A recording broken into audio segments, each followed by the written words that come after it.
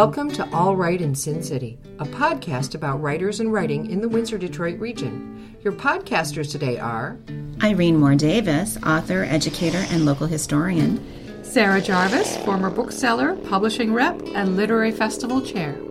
and me, Kim Conklin, Windsor-based writer and filmmaker.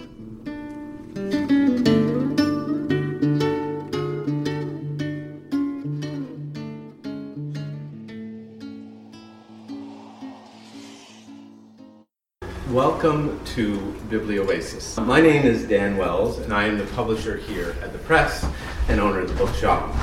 And it is my pleasure tonight to introduce you to a couple of my favorite Biblioasis poets and people, Luke Hathaway and Alexandra Oliver. I also want to take a moment to acknowledge, before we go any further, that this well-traveled land on which we gather is the traditional territory of the Three Fires Confederacy of First Nations, comprised of the Ojibwe, the Odawa, and the Potawatomi.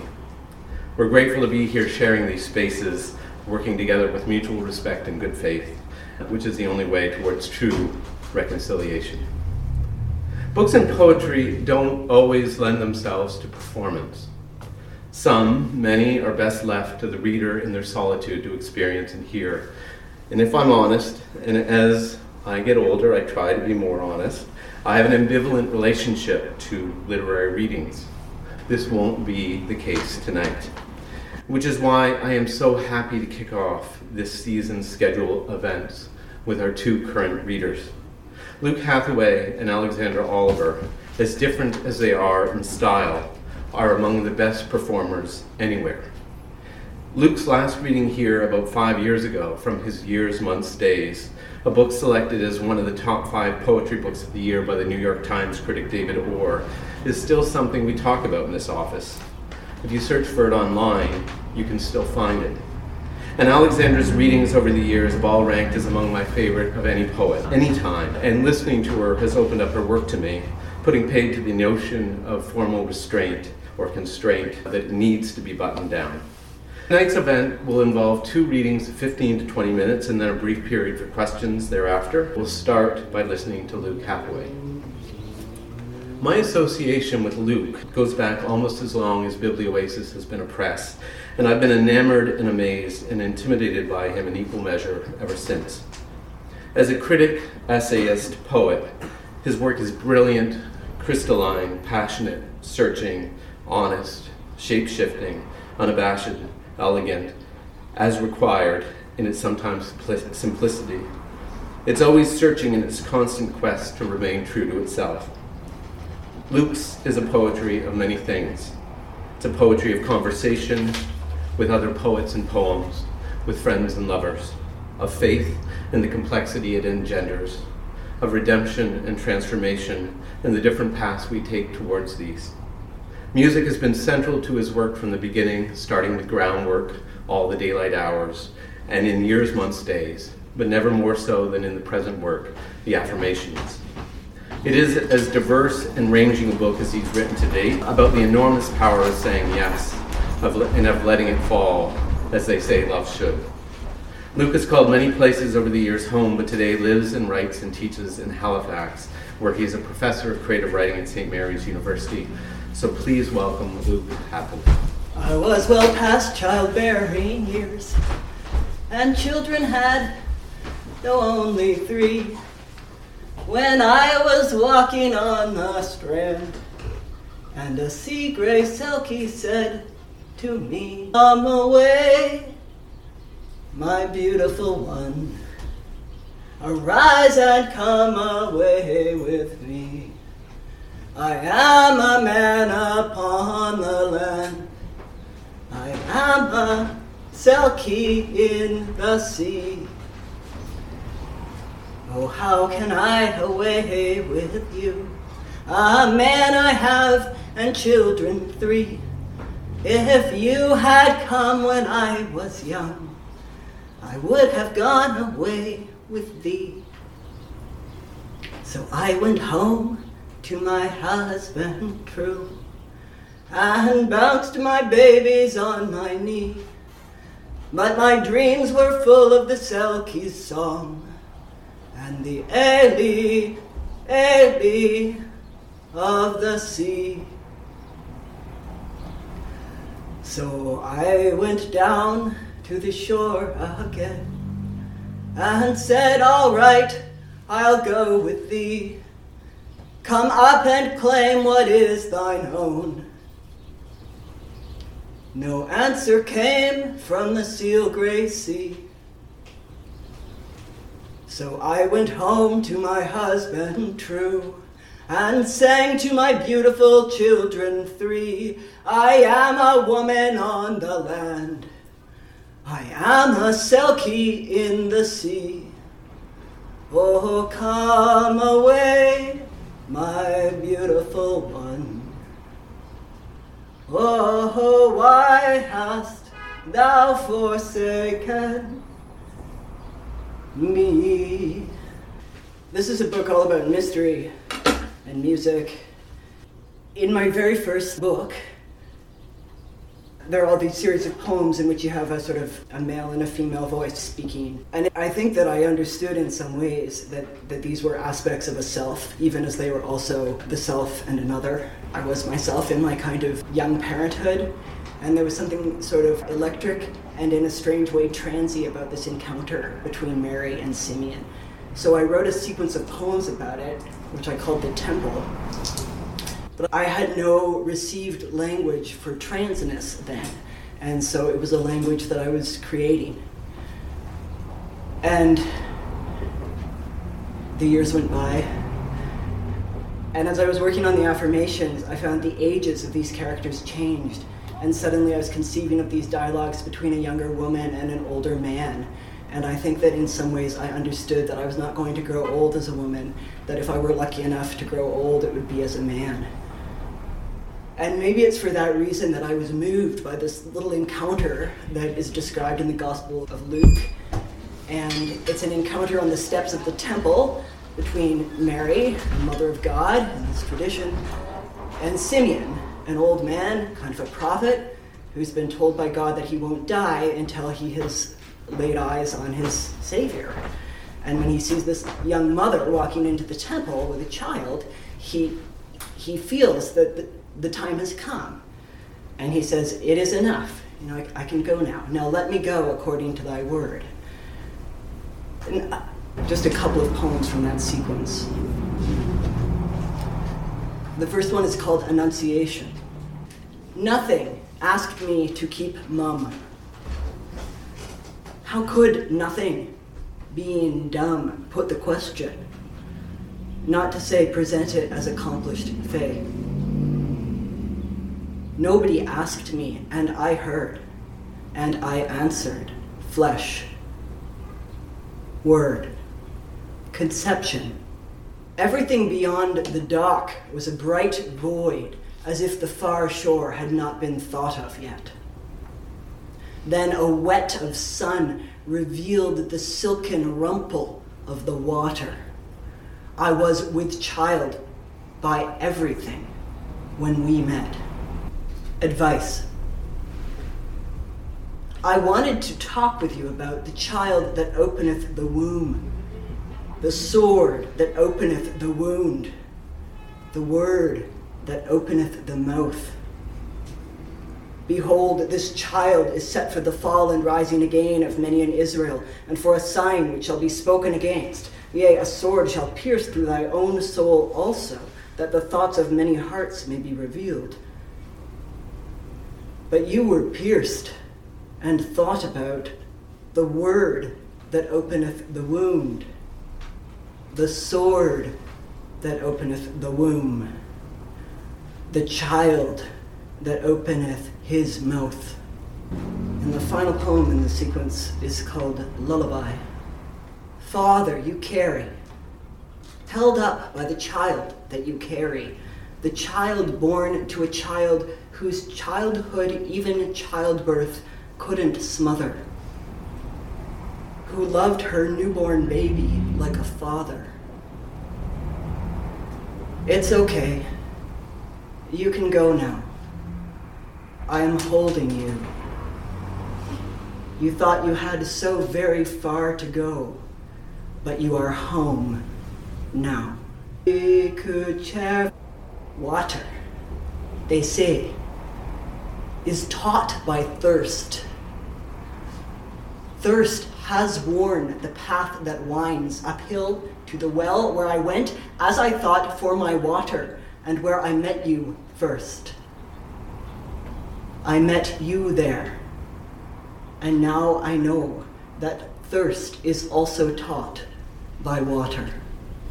I'll read you 3 more poems, 2 from near the middle of the book and 1 from near the end. I've been thinking on this, during this time in Ontario, about a great Ontario artist, Rosemary Kilburn. Rosemary is a wood engraver and a stained glass artist, but both of those arts she saw as preparatory to what she imagined would be her true work, the work of painting. But as it happened, she never got to the work of painting, and the labors of wood engraving and of stained glass making, which she saw as preparatory, became themselves the work. And I think often life is like that. Our preparations become the big show, sometimes when we're not even looking. And around the time that I was sort of falling in love with Rosemary's work, I discovered one of her stained glass windows that's installed at St. Thomas Anglican Church in Toronto. And you have all these other stained glass windows of these sort of staid saints. And then Rosemary's window, which is kind of erotic and apocalyptic and floral and fiery and vaginal and extraordinary. And I used to just stand before it, rapt. And I realized at a certain point that it had been inspired by the closing lines of Eliot's 4 quartets, which are themselves inspired by Julian of Norwich, the sort of great kind of mystic writer who wrote in the voice of the divine, the reassuring words, and all shall be well, and all shall be well, and all manner of thing shall be well. And Eliot sort of conjoined those words to this image of a fire flower. All shall be well when the tongues of flame are infolded, and the fire and the rose become one. So Rosemary's fire flower became kind of caught up for me with these lines from Julian of Norwich, and then also with a line that I discovered in a letter that Rosemary had written to her great friends, the poet Richard Outram and the artist Barbara Howard. And this letter was just lovely and long and full of the marvelous particularities of the natural world. And yet at the end of the letter, Rosemary wrote somewhat apologetically, "Expect another longer letter soon." And I thought maybe that's the refrain of all art, I think it's Valéry who says works of art are never finished, only at last abandoned. And so this sense, I'll do better next time, but for now. So that refrain becomes part of this poem, which is a tribute to Rosemary. And the poem is called Fire Flower.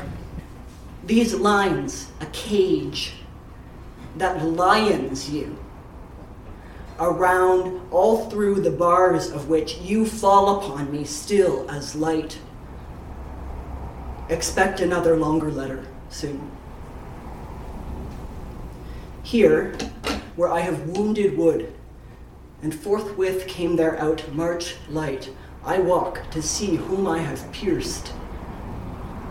Expect another longer letter soon. My palimpsested lines occlude you. Could ungraving them reveal you, or would you vanish utterly then? Expect another longer letter soon. My lines insist upon what is.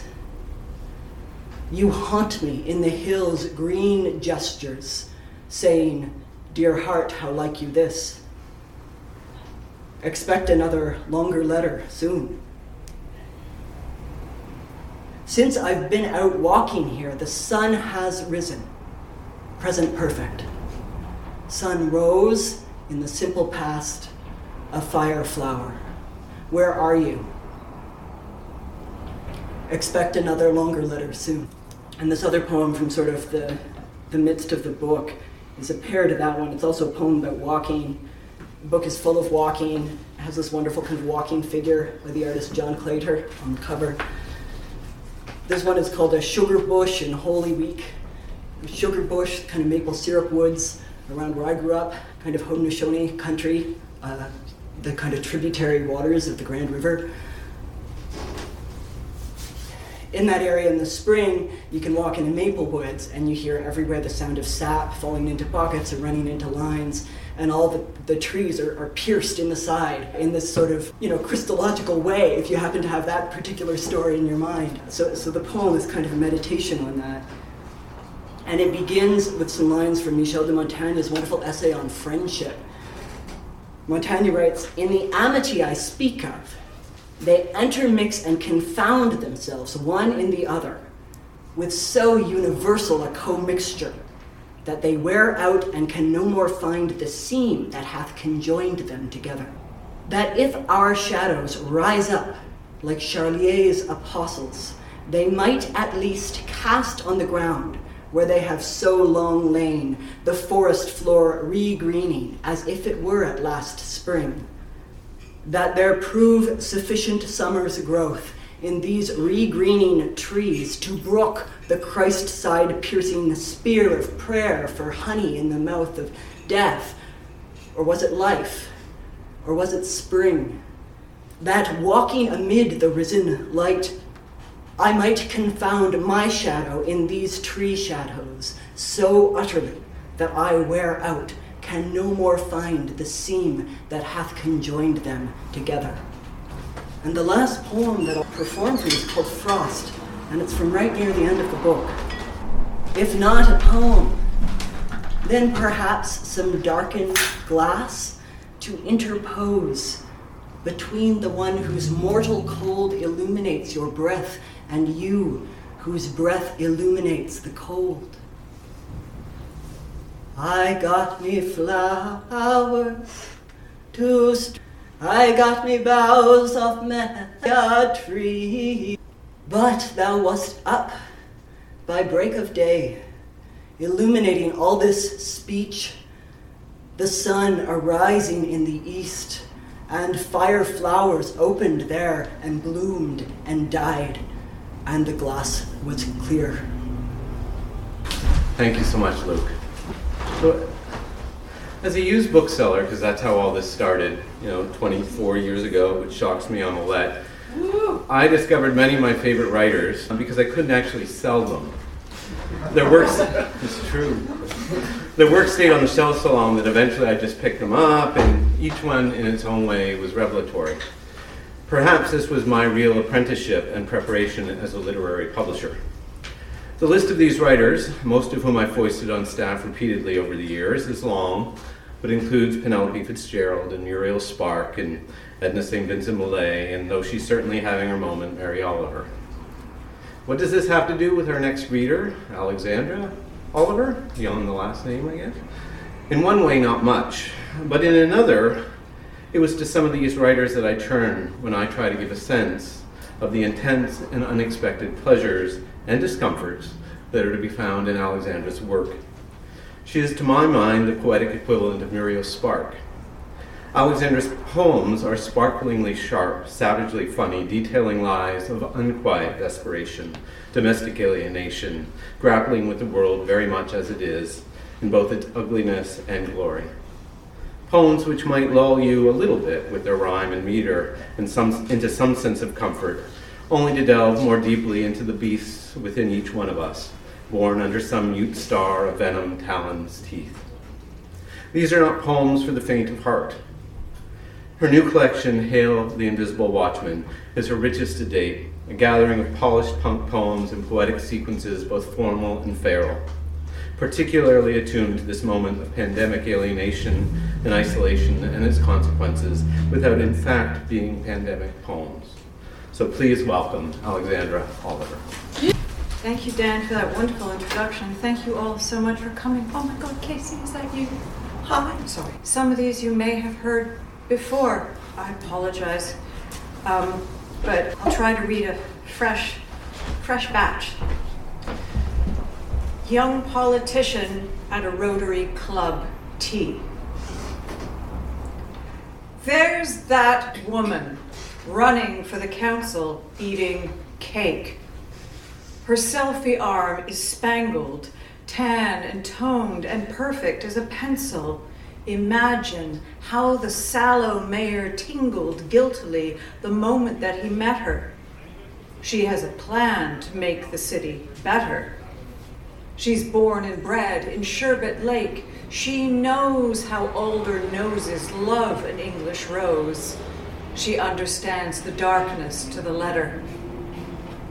Her website is explosively sincere, with photos from the cookouts and parades. Her Python grip around the engineer who made it through the marathon, the spades in suffocating soil, the Wizard's Ball, a benefit for the hospital's new hall, where, stiff in silk, gripping a flute of cava, she grins, the posted comments flow like lava. She lies awake at night. She reads them all. The matrons of the town were apprehensive. The masters thought her age might make her bold, but luckily her views were unexpansive, and happily she fit the tribal mold.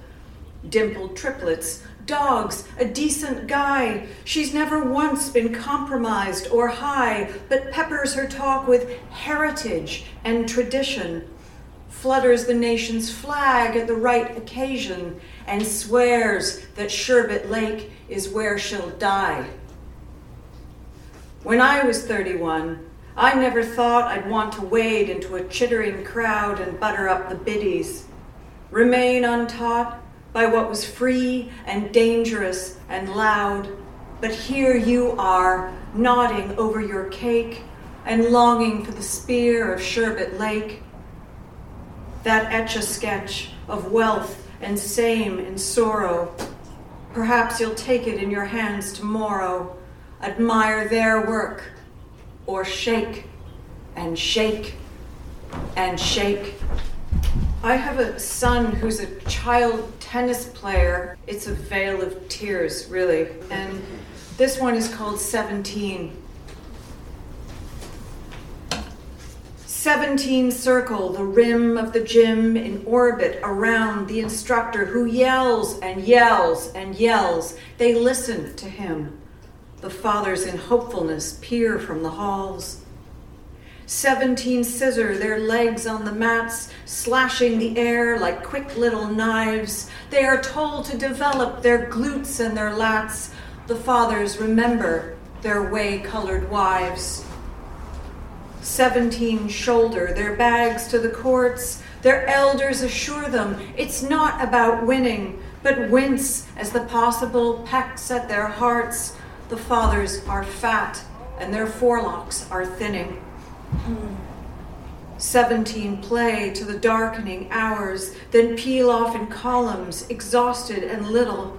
They go to the washrooms and tremble in mirrors. The fathers bare teeth, lemon-tinted and brittle. 17 eight-year-old creatures are moving. They climb into vans as if speaking to God. They venture, I think that I'm really improving. The fathers hit gas and set fire to the road. The next poem is called The Announcer. Does anyone here have intercom in their apartments? You can hear your super make announcements? Okay, this is for you. This is called The Announcer. Our supers once had the brass to boss a helper into tears, the aptitude for fiction, the knack of rattling a boardroom saber and waving a bad souffle back to the kitchen. But Francis sank their money in a Ponzi. They lost the Jag, the home with 20 rooms, and went from being Bay Street Sid and Nancy to cursing softly from behind their brooms. Charred and muted by the ream of changes, of poking in the washers with a wrench, of reinstalling cupboards on their hinges and scrubbing darker matter off the bench, Lou fell silent. That was until the firm installed the PA speakers in each suite, democratizing each false fire alarm that poured befuddled tenants into the street. She liked to give the drill's placating coda, in which she chirped the worst of it was over, and felt the old omniscient persona take hold the heft of bringing doom or closure, and soon moved on to squeezing in the latest, parking fees, the closure of the gym, then what was on her mind, the hidden greatness of her chiropractor, the quiet scam of marriage and the treachery of churches, the asps of hope that slither through our lives. She intercommed her wild, despairing purchase on truth. But here, no one like that survives. They let Lou go for being loud and odd, but she moved on, knowing the creed by heart. It is the voice cast large that copies God. It is the voice cast large that forges art. I don't know if any of you are actors. I apologize to anyone who is an actor. My brother is an actor in Vancouver, and he plays villains. And there's a particular kind of thing that he often appears in. Yeah. So this one is called Hollywood North. Again, if you're an actor, this is not about you. I respect you greatly. Hollywood North. Enter the actors. They're rich in credential. Their agency pages exhibit their charm. They've triumphed in golf on an after-school special and shielded the crew of a shuttle from harm. They've featured as coppers and strippers and spies. A walk-on appearance as lawyer or doctor. A dangerous alien in the disguise of a different alien, driving a tractor through sad fields of lettuce on somebody's farm. Enter the actors, the locals, the specials, the coastal celebrities, gusseted, glossed. They've worked in the wilderness, hiding their bushels under their lights. Or wait, am I lost? The other way round. They've slaved for their dinners. They've seated the lofty at sushi emporia, wheeled on their sunniest, teeth-flashing manners while peddling fake leather pants at Aritzia, striving for starlight, whatever the cost. Enter the actors. They come to the party in plummeting garments and collars of feathers and wonder if 30 still means that they're pretty, and should they keep trying when nobody bothers. They've never known seagulls or longing for Moscow, or poked at a manuscript eaten by flames, or scrubbed off the blood from their fingers in sorrow, but look into our faces, repeating their names, their own, not the others, the others. I'm going to read from one of the other sections of the book, The Blood of the Jaegers, which tells the story of a bourgeois family in freefall. The characters are Anais, a matriarch, sort of a society wife, who succumbs to, she is caught up in a pattern of abuse and alcoholism, and she is eventually consumed by abuse also. She becomes the victim of abuse. Emile, a patriarch, he dies pretty soon in the series. Simon, the son. Ottilie, the daughter, who is a kind of an outsider. And Anu, who is another kind of outsider, who is Simon's wife.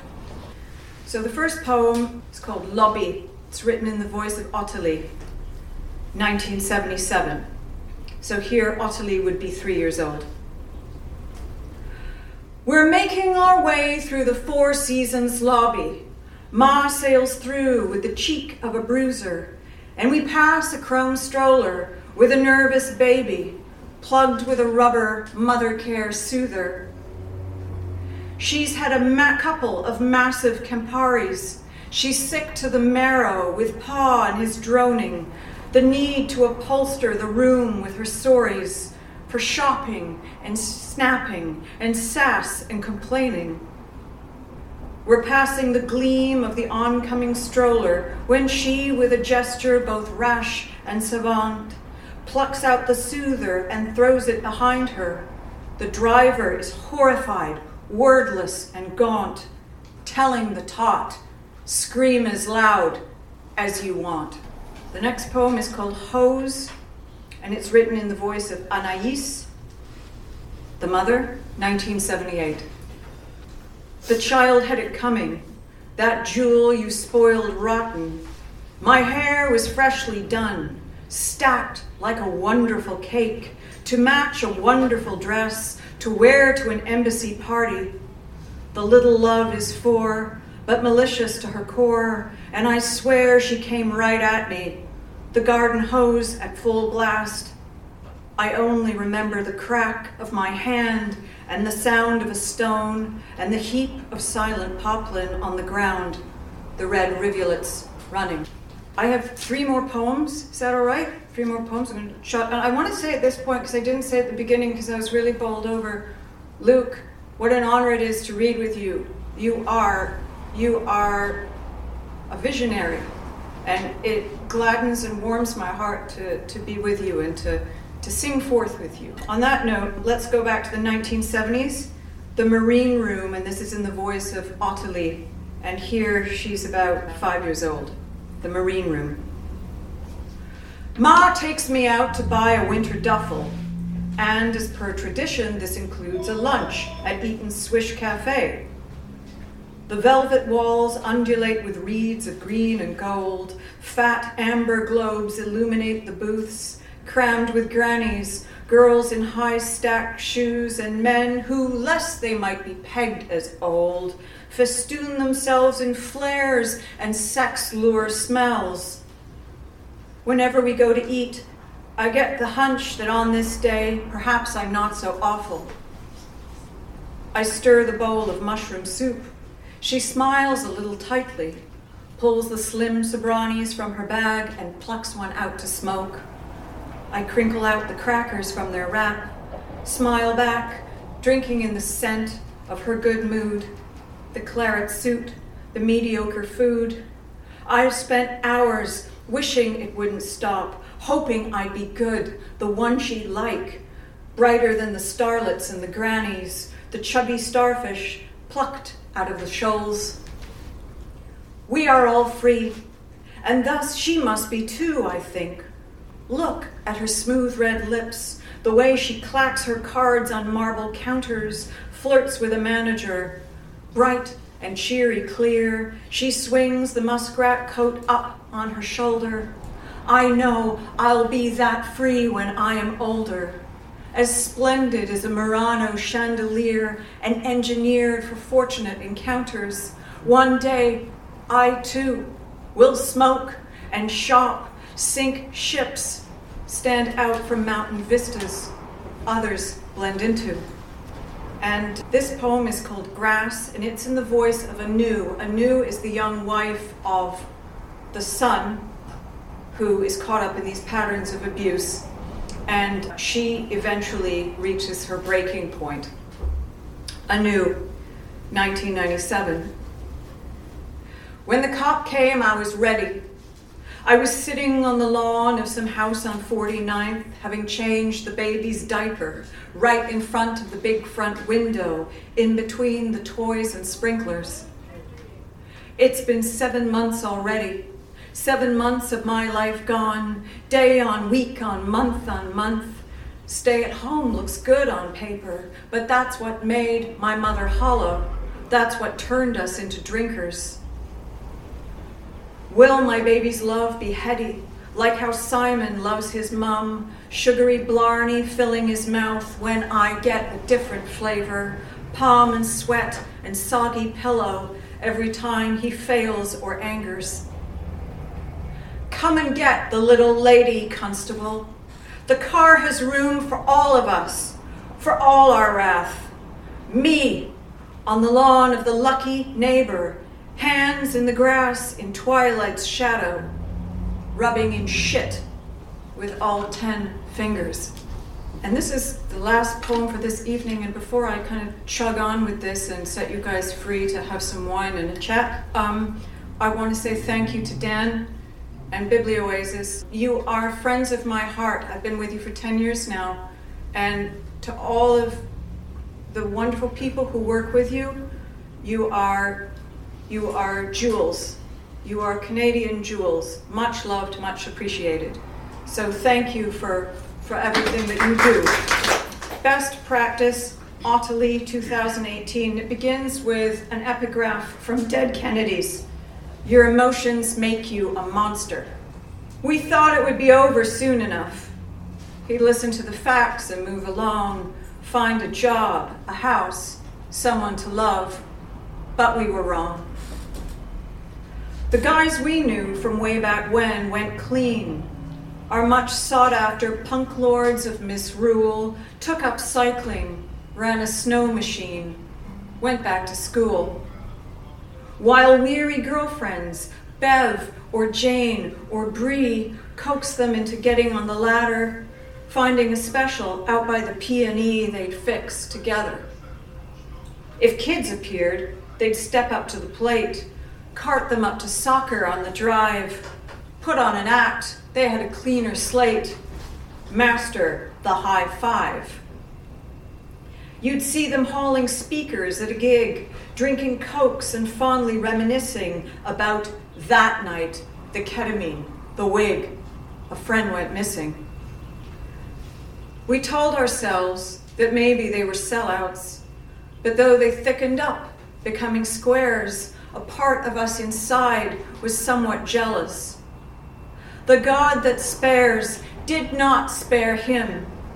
He wouldn't ever soften, but curled his evils into my life and yours, and that is why our mother says so often, check the doors.